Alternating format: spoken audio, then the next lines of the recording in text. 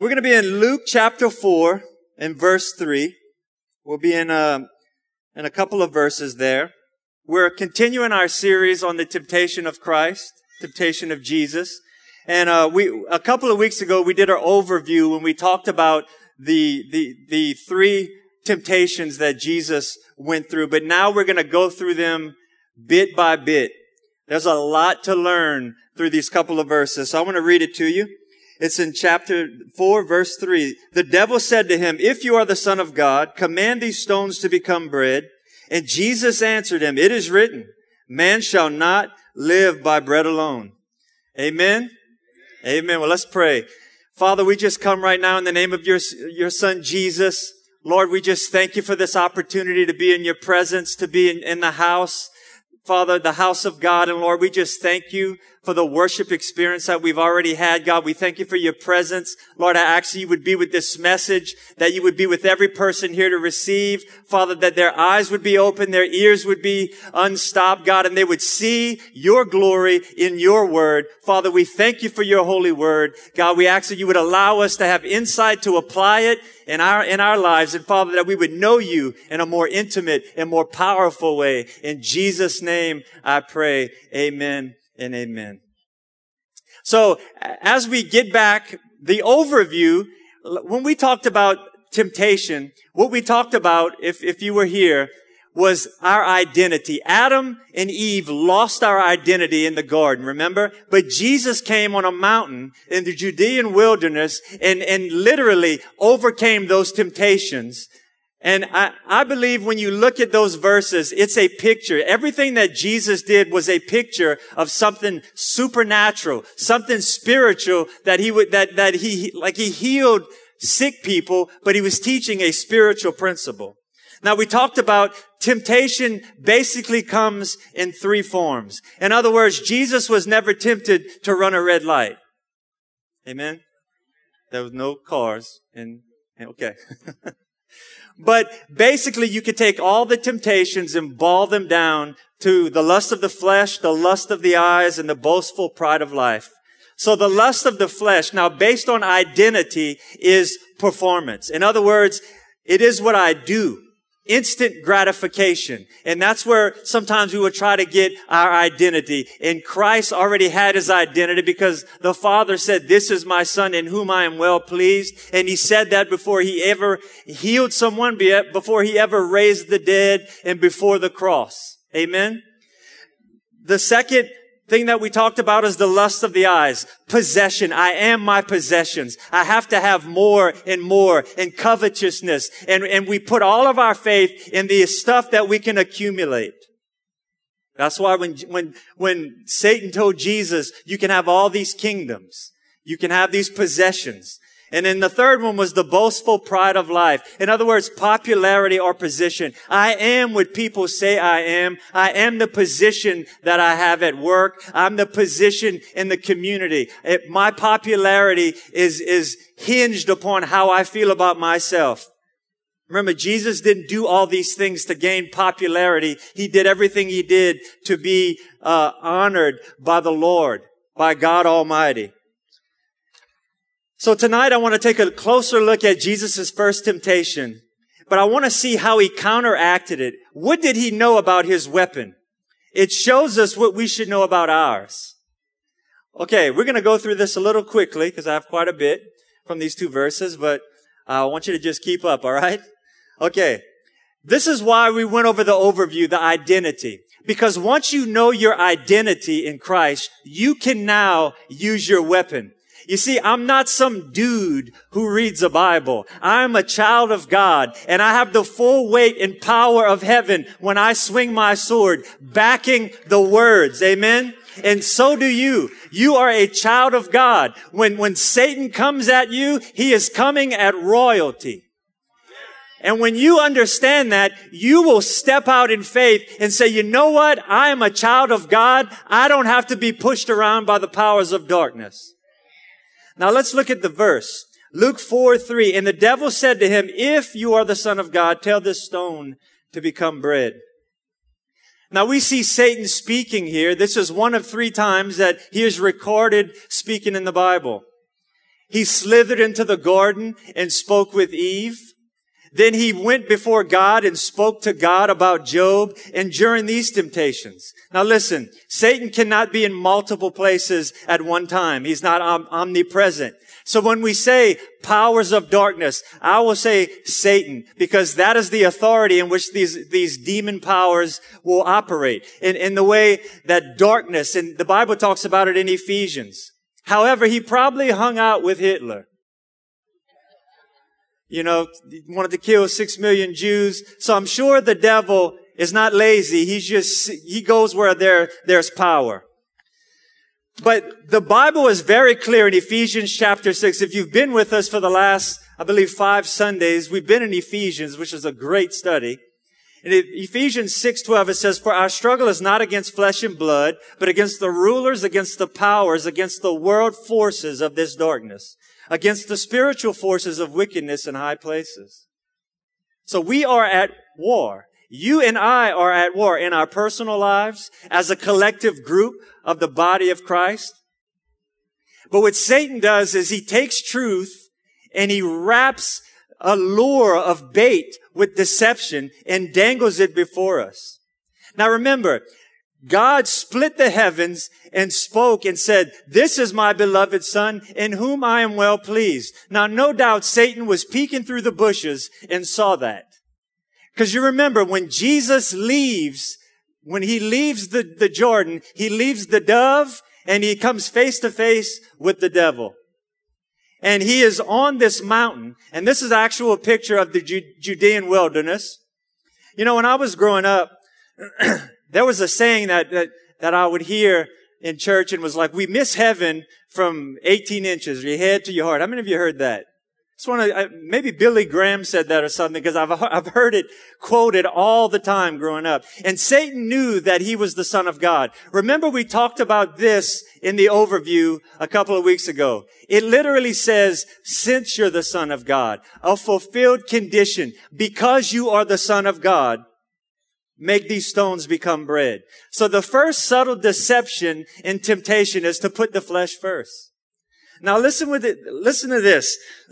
It says it was an attempt to put a physical desire above a spiritual purpose. Now notice I didn't say a physical desire over a spiritual desire. In this case, the Holy Spirit led Jesus into the wilderness for a purpose of fasting for 40 days and for 40 nights. So sometimes there is a purpose that things will be permitted in your life. Some things are not necessarily sin, but God doesn't want you to do them for a specific purpose. And I'll get to that in a minute. So Satan was saying, since you're a son of God, there's no need to fast. After all, maybe he told him, why don't you exercise your Christian liberty? You know, you're God's son. You don't have to fast. Everybody knows that you're all powerful. But this is what he'll do. He'll heap religious condemnation by making fasting a religious act. And this is how he'll do it. If you want God to do something for you, fast. And so that's a good thing. Fasting is good, but let it be directed by the Spirit. Because what will happen is we'll fast and we think because we're fasting, we're going to get something from God. So we fast for everything, and we may be praying for something that's not necessarily in the will of God for us. And then when it doesn't come to pass, we say, well, fasting doesn't work. But then at the second time, Satan will flip it. And if you're praying for someone and they pass away, or the sickness stays and they die, then Satan will say, if you would have fasted, maybe God would have healed them. So you get on a treadmill of religious works, and next thing you know, you're running yourself in the ground. But I'll give you an example. These 3 days of prayer and fasting. Pastor Todd prayed about it. He felt like the Lord wanted us to do that. So we're following a spiritual purpose, and we should expect God to do miraculous things because we're fasting for a purpose. Now, remember, Jesus would soon multiply bread and fish. He would turn water into wine. But the issue was it was not his time yet. See, we as children of God sometimes try to get ahead of God.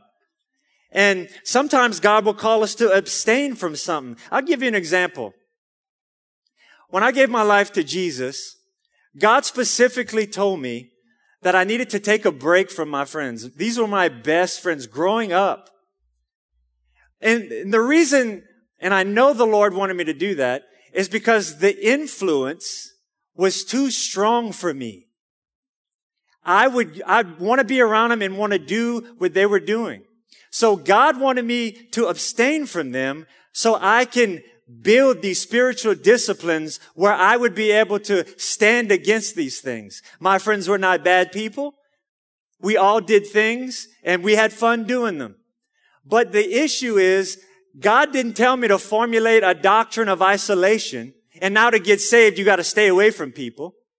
So it was not necessarily a sin. God knew that is what I needed. And we hang out today, me and my friends, and we're all in good places. We have a great time. So I'm just telling you, God may tell you to abstain from something because of the purpose that He has for your life. It could be as simple as God telling you to wake up early to spend time with Him. You know, but we don't form a doctrine and say, well, if you want the Lord to speak, you got to wake up between 6 and 7. Right? David was going to be king, but he was anointed but not yet appointed for the position. The enemy will try to discourage us through impatience, and he'll put us on this treadmill. You know, I thank God that I got saved in 99 and it got into full-time ministry a couple of years ago because God knows I would have been destroyed with the things that are dealt with in ministry. And as well as you may be further along in your Christian walk and you're dealing with things that you did not necessarily deal with in the beginning of your walk because God has now empowered you and equipped you to handle things. You see, God will develop you and give you shoulders to carry things that He is calling you to pick up. You know, some Christians, they come to the altar, they give their life to Jesus, and as soon as they get back to the pew, they're preaching at you, they're going to work, preaching fire and condemnation at people. I call them bottle rocket Christians. They just come out, and then gets, smoky or whatever. But I believe God wants us to have this passion that is a consuming fire that continues on. We don't eat too much too quick. We don't give steaks to babies. And we don't burp adults.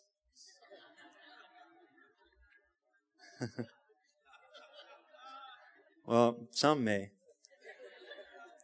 But listen, who God calls, He equips every time. So if God is calling you to do something and it seems huge, it's probably God. Because God wants you to carry something that He's called you to carry, but I promise you, He will give you the strength, power, and ability, and He will always be there with you as you carry it. Number 2, another lie or deception is Christianity is about you. Remember, Satan was saying, you're the Son of God. Since you're the Son of God. This was a way of Jesus to elevate His power over His purpose. In other words, trying to cause disunity amongst the Trinity. Satan will say, look out for yourself, right? No one else is going to look out for you. You need to look out for yourself. And Jesus didn't say, you know what? I'm Jesus. I don't have to deal with this. He didn't come down to heaven and say, you know what? I'm not going to fast. I got a little protein bar here. He didn't do that. He fasted and prayed throughout the whole time. He didn't say, my Father will understand. But He didn't take the entitlement mentality either. You see, Jesus paved the way for you and I to walk. Jesus had God's mission and His plan and purpose at the forefront of everything that He did. See, we have a new relationship with Christ when we come to Him, but we also have a new relationship with the flesh, right? And with sin. We shouldn't want to do the same things that we did. I remember trying to do that. And man, I would be so convicted and I'd be with my friends. Well, this was before I got saved when the Lord was really drawing me. And I'd be like, dude, y'all don't feel bad for doing this? And they were like, no, I don't feel bad. And I would go home and just be devastated. I'd feel the weight. But I knew my mom and dad were praying. those German shepherds were coming. And I'm like, man, y'all not getting bit? But it was the Lord wooing me and drawing me as my spirit was coming alive. And then another thing Satan will tell you, oh, go ahead and do what you want to do because grace will be waiting for you. It's the same lie, really, that the church was dealing with in Romans. Shall we continue in sin that grace may abound? Listen, Christian liberty is a slippery slope if the sled is the flesh. I mean, really, our flesh is a cunning lawyer. Our flesh will tell us every reason why.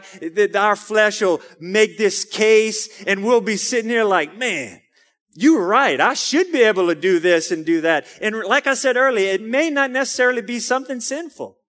It's just what God is calling us to do. You see, we're called to be saved, but we're also called to be in mission with the Lord. It's not an option. We're saved by grace to display grace and to walk our faith out. Listen, God didn't call us to light a fire, put it under a bushel so we could warm ourselves. The very light that we receive, we're to rush into the darkness with and light up everything around us.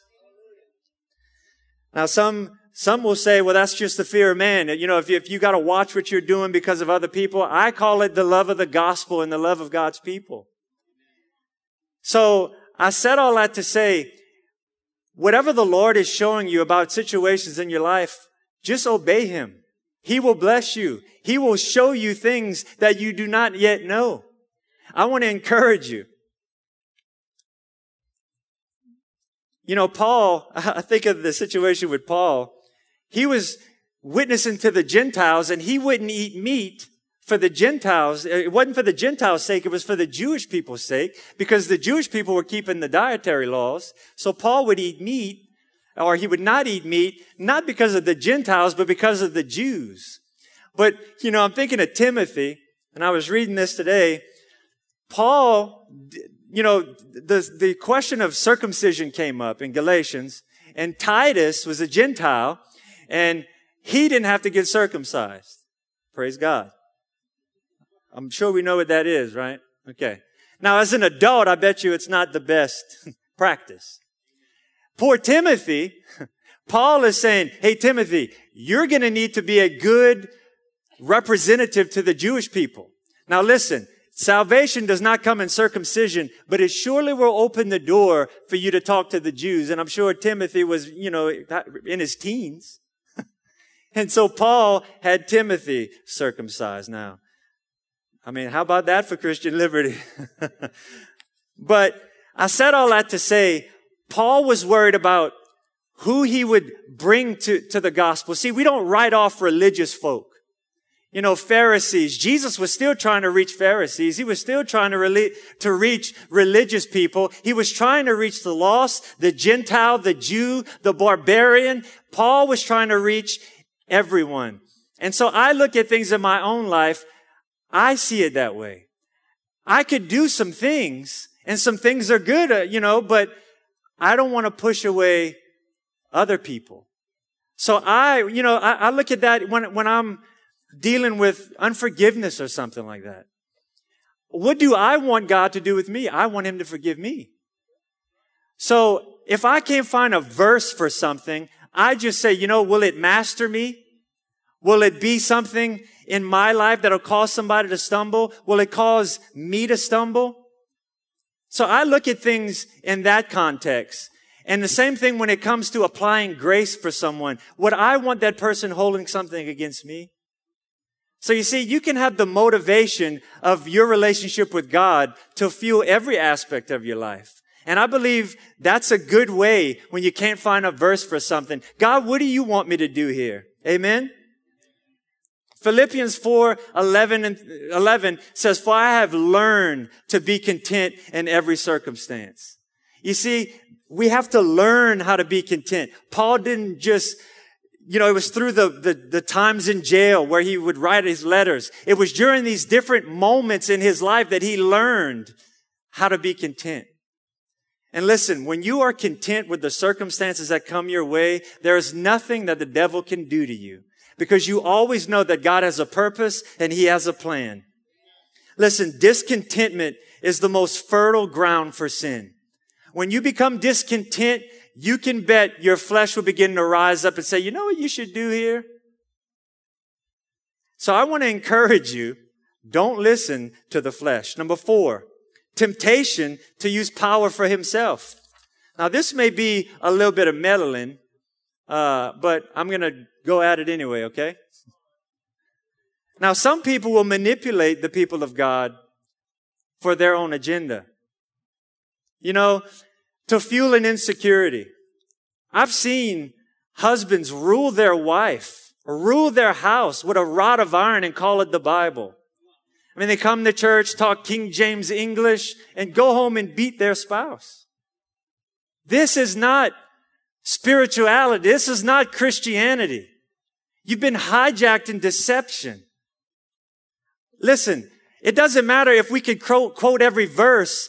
What does our life look like with the people that are around us? Are we walking this gospel out as Pastor Todd spoke about this past Sunday, which was a great message? He said, putting blue jeans on our Christianity. I've seen overpossessive people rule their spouse. And you know, we use this verse during weddings, you know, husbands love your wives. You know what I'm talking about. I saw some of y'all cringing. But really, that is a healthy way if it's not abused. God blesses that. Now listen, Jesus would go and perform some of the most miraculous miracles ever heard of. Satan was trying to get him to use his power for himself. You know, some people have strengths, like they have music ability. I have 0 of that. 0. Some people have the ability to teach. Some people have the ability to lead. Some people have all of these gifts. The question is, are you using them for God? Are you using this power that the Lord has given you for His glory? What area of strength do you have that can be used to devastate the kingdom of darkness? Because God will use that thing, I'm telling you, to do the miraculous in your life. And if you come to our growth track, we do our spiritual gifts test. And listen, it'll tell you how you're wired. Husband and wives love to do that together. They're like, well, that's why you talk to me the way you do.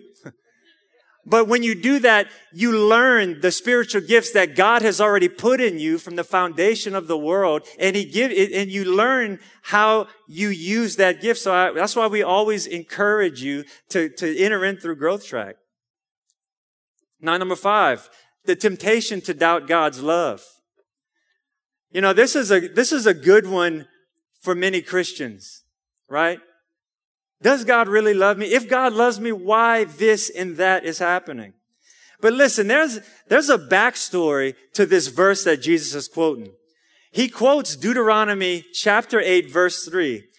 But when you understand the context, it brings this entire statement into a new light.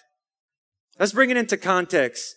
This was literally a jab at God. You know, Satan loves to jab God, and I love to jab Satan. Amen, don't you?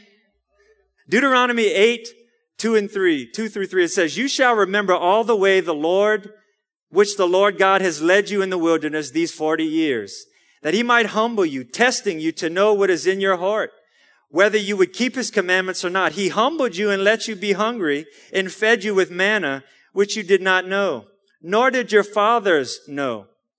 And that He might make you understand that man does not live by bread alone, but man lives by everything that proceeds out of the mouth of God." Now think about this. Satan was trying to compare the children of Israel, their situation, to Jesus' situation. Turn these stones to bread. After all, your father fed rebellious children for 40 years, and yet here you are with your obedient self starving in this wilderness. The temptation from Satan was to compare. Look at them and look at you. You know, we got to be careful not to judge God's goodness based on the things that God does in other people's life that He doesn't do for you. We have different purposes, different plans, different testimonies. And so we can't judge God's goodness based on what He's doing in someone else's life. Amen? We're on our own journey. And our journey is a beautiful journey. And when we get before God on the day of judgment, which I cannot wait for, the bema seat, when we get rewarded, we're going to look at this thing, and God is perfect. He is almighty, and He will show you this picture of your life, and it will all make sense. There will be no more questions. You'll see when this didn't work out because this person came into the kingdom. Amen?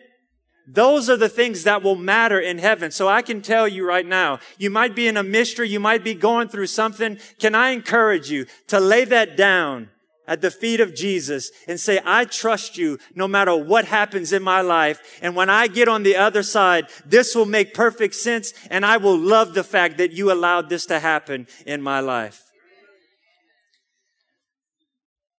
Now listen, they were fed for 40 years and yet fell away. Jesus starved for 40 days and inherited it all. The manna falling from heaven was a picture of the one Satan was tempting. It goes back to identity. Jesus was the bread that came down out of heaven to feed all of us. Now let's look at the counterattack. The counterattack is my favorite part of this. And Jesus answered him, it is written. It is written. 40 days. Remember I told you that some scholars say that he might have been tempted the entire 40 days because it's a present tense verb. So in other words, he could have been tempted for the full 40 days and they just recorded 3, or he could have just been tempted 3 times. So that's not to split hairs. But if he was tempted the entire time, wow.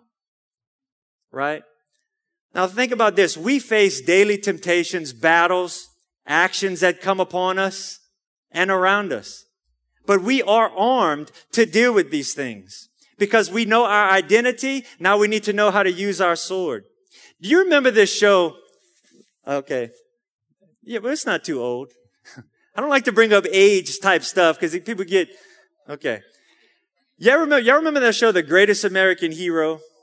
Oh, yeah, you heard. I love nostalgia. I love the 80s. It plays on TV, by the way. I'm not putting a plug. It plays even today. I try to watch it with my wife, but she doesn't want to watch it. But I said all of that to say, The Greatest American, and I have the box set. And you press it, you press the corner, it says, believe it or not, I'm walking on air. Remember that song? Okay. I'm just having fun. Sorry.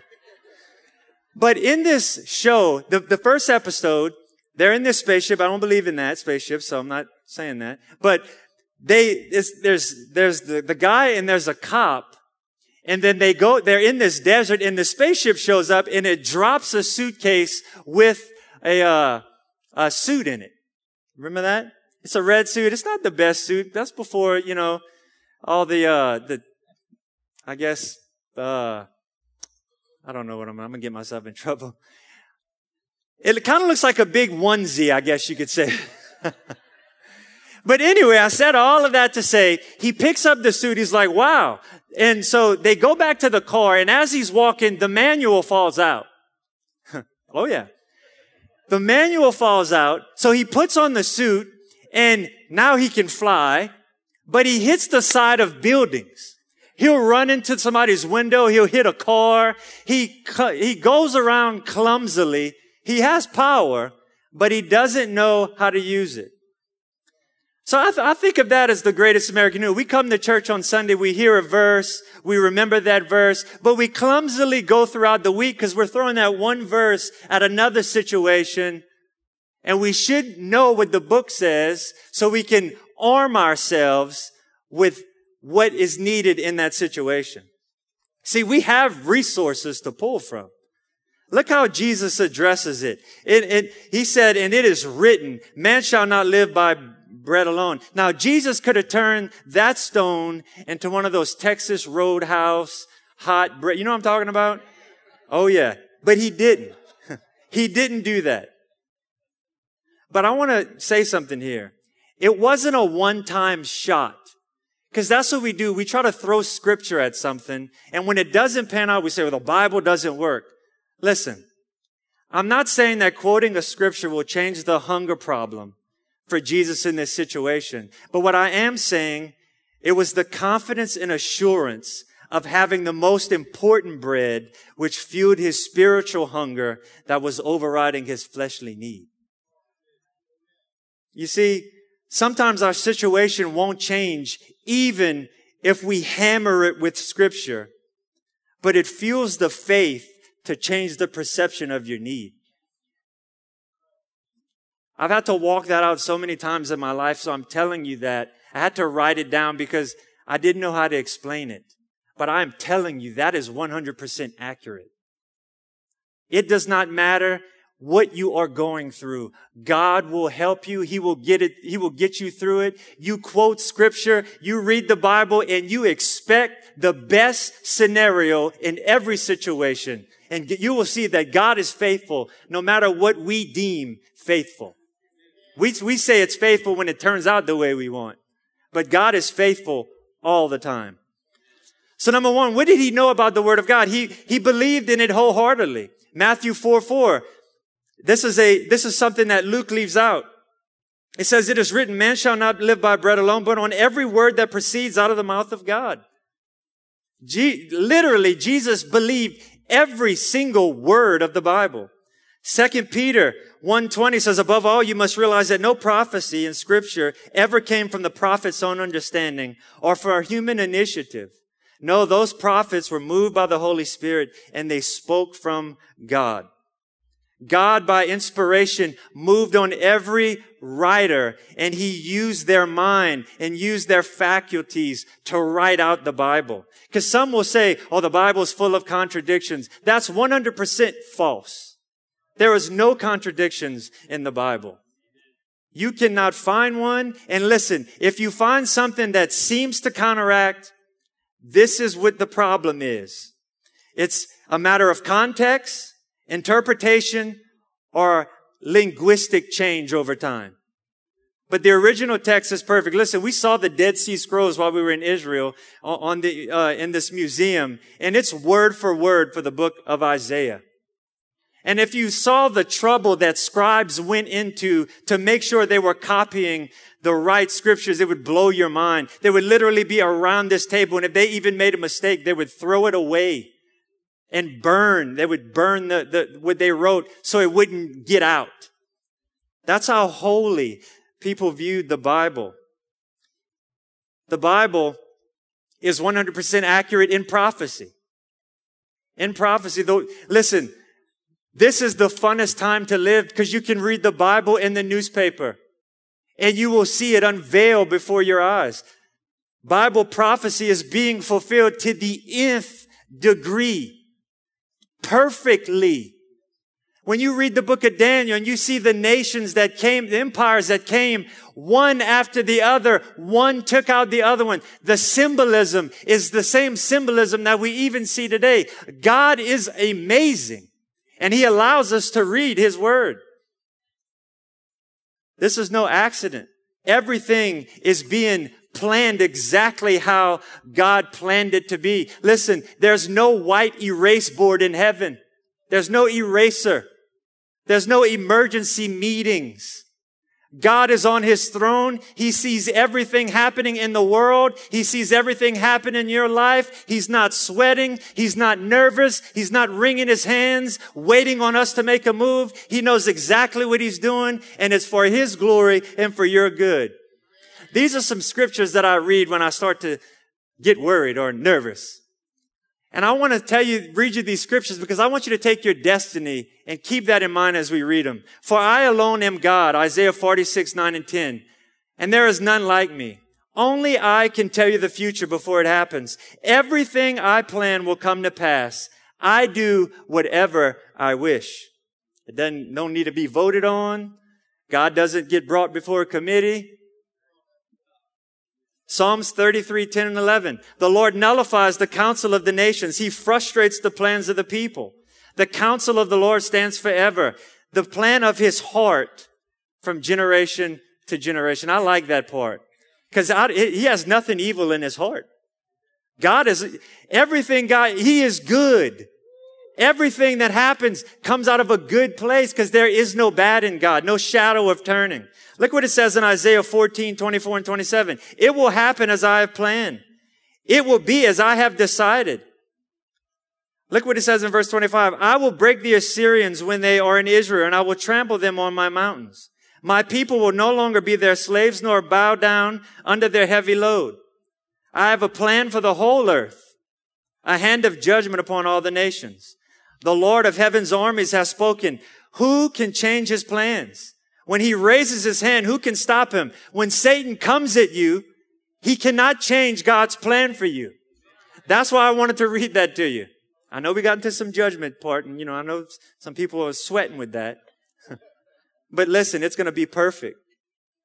Proverbs 19:21. Many are the plans in the mind of man, but it's the purpose of the Lord that will stand. Look, this is one of the most comforting scriptures you will read if God is on the throne of your heart. Job 23, 13 and 14. Whatever he wants to do, he does. So he will do to me whatever he has planned. He controls my destiny. Amen.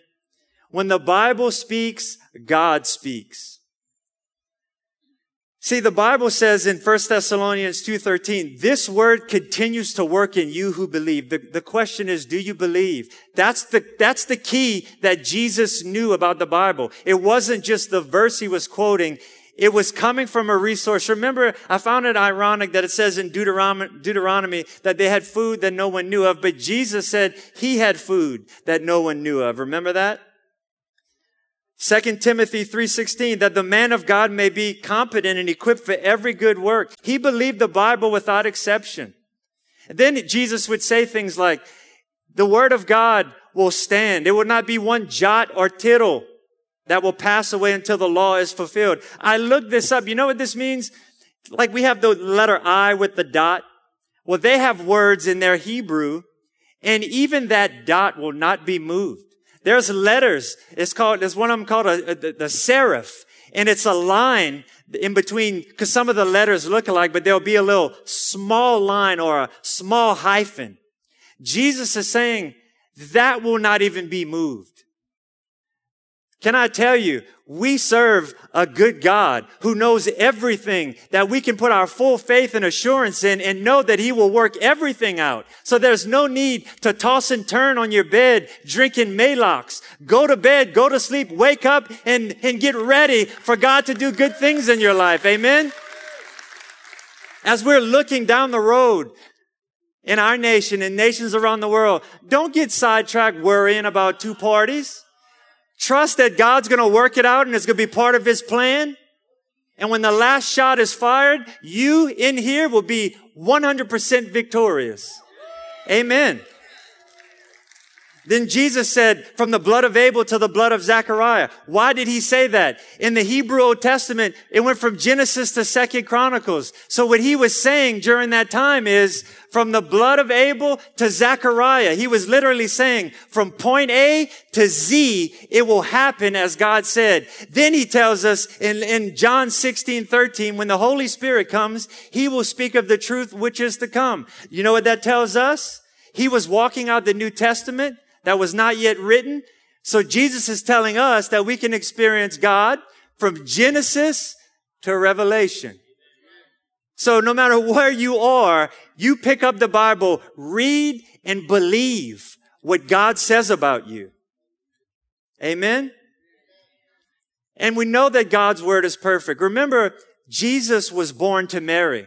She was, and I know we get into some trouble here, but Mary was not sinless. She was blessed among women, but God placed Jesus in Mary. And the Bible says that the Holy Spirit overshadowed her. And she had Jesus, okay? And Jesus walked sinless, perfect. So he is the living word. He did the same thing by overshadowing the writers for the written word. So the written word is just as perfect as the living word, which is Jesus. Jesus said it. He is the bread that came from heaven. And so Jesus was able to come to this earth, live a perfect life, be born of a virgin, and walk this earth, die for the sin of mankind, which is us, rise and go to heaven, and now you and I put our faith and trust in what he's accomplished, and our destiny is the same. Listen, there is nothing better. There's no greater news than that. He also believed that this was the highest authority. Jesus didn't say, in a book it's written. He just flat out said, it is written. It is written. And another thing that we know, because there's other things, but Jesus quoted the Old Testament. He said, as it was in the days of Lot, as it was in the days of Noah. He didn't look at that as a fictional story. He said he would be in the heart of the earth as Jonah was in the heart. Remember? So he didn't say, well, that was figment of imagination or this. He quoted Moses. He quoted David. So you need to know that you can put your faith in the Word of God and expect it to work in your life. Now, can we stand?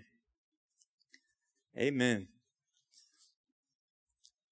This is the fifth point. And this is the last point. He knew the Bible was invincible. Listen, think about this. Jesus could have called the angels down. And you know them angels had a bone to pick with Satan, right? So easily it could have been New Iberia or Bro Bridge or Lafayette, because Nathan says that Lafayette got some hands. But listen with Jesus, he used the Word of God. Listen, the Word of God is like a cannon being fired at a mosquito. I'm trying to think of it's like a giant granite block falling on a small glass figurine, a fire in a fuzz factory. The Word of God literally can devour, through the power of the Holy Spirit, any situation in your life. Jesus, that's what he used. He could have used anything, but he chose to use the Word of God. So I'm telling you that you are not powerless. You have the power of the Holy Spirit. You have the authority of the blood of Christ, and you have the Word of God that you could swing at any demon that comes your way. It'll cut through any lie like a hot knife on butter. Amen. So I just want to say, if you do not know the author of this book, I want to give you an opportunity to receive him. And you watch what I'm telling you. When you receive Jesus, you begin to understand the Bible. Your eyes will open. You will read the Bible when you're going through a situation, and it's like the Bible is reading you. Your eyes will fill with hot tears as you cannot believe God is telling me what to do in my situation that is crippling me. But I want to encourage you, if you are here and you could say, I've not met Jesus Christ, I just want you to lift your hands. I'm going to pray for you. I'm going to pray for you to receive the Lord. And I promise you, you will walk away from here changed. Amen. If you are here and you do not know Jesus, with every head bowed and every eye closed, I just want you to slip your hand up. I'm not going to call you up. I'm just going to pray for you. Thank you, Jesus. Okay, everybody here is... Okay, I see your hand. Let's pray. I want the entire church to pray this prayer with me. Dear Heavenly Father, I come to you in the name of your Son, Jesus. I confess that I have sinned, that I've broken your laws. I'm sorry. I put my faith and trust in what Jesus did at the cross for me. I repent. I believe that Jesus rose from the dead on the third day. I am born again. I am a child of God. In Jesus' name, amen. Give him a hand of praise. Praise you, Jesus. Listen, if you prayed that prayer for the first time, there's a card with a green strip on it. We just want you to fill it out, and we have a gift for you. Listen, I want to pray that the Lord would give you a hunger and desire for his word. Amen. Father, I just come right now. And Father, I know that it is your desire to speak to your people. God, I pray that you would give them an unquenchable desire, God, that will never be put out. God, that tonight will be the night that they say, I see the Bible totally different, and I will walk in the authority of the written word. Father, I thank you that their eyes are opening, their hearts are opening to receive, their minds are understanding this holy book of your truths, God. Father, I thank you right now that your truth will rest on the mind, will rest in their hearts, and rest in their souls. In Jesus' name, I pray and ask. And the church said, amen and amen. Give God a hand of praise. Amen. Praise you, God. Well, listen, if you need prayer for anything, we'll be up here. We'd love to pray with you. If not, have a great night.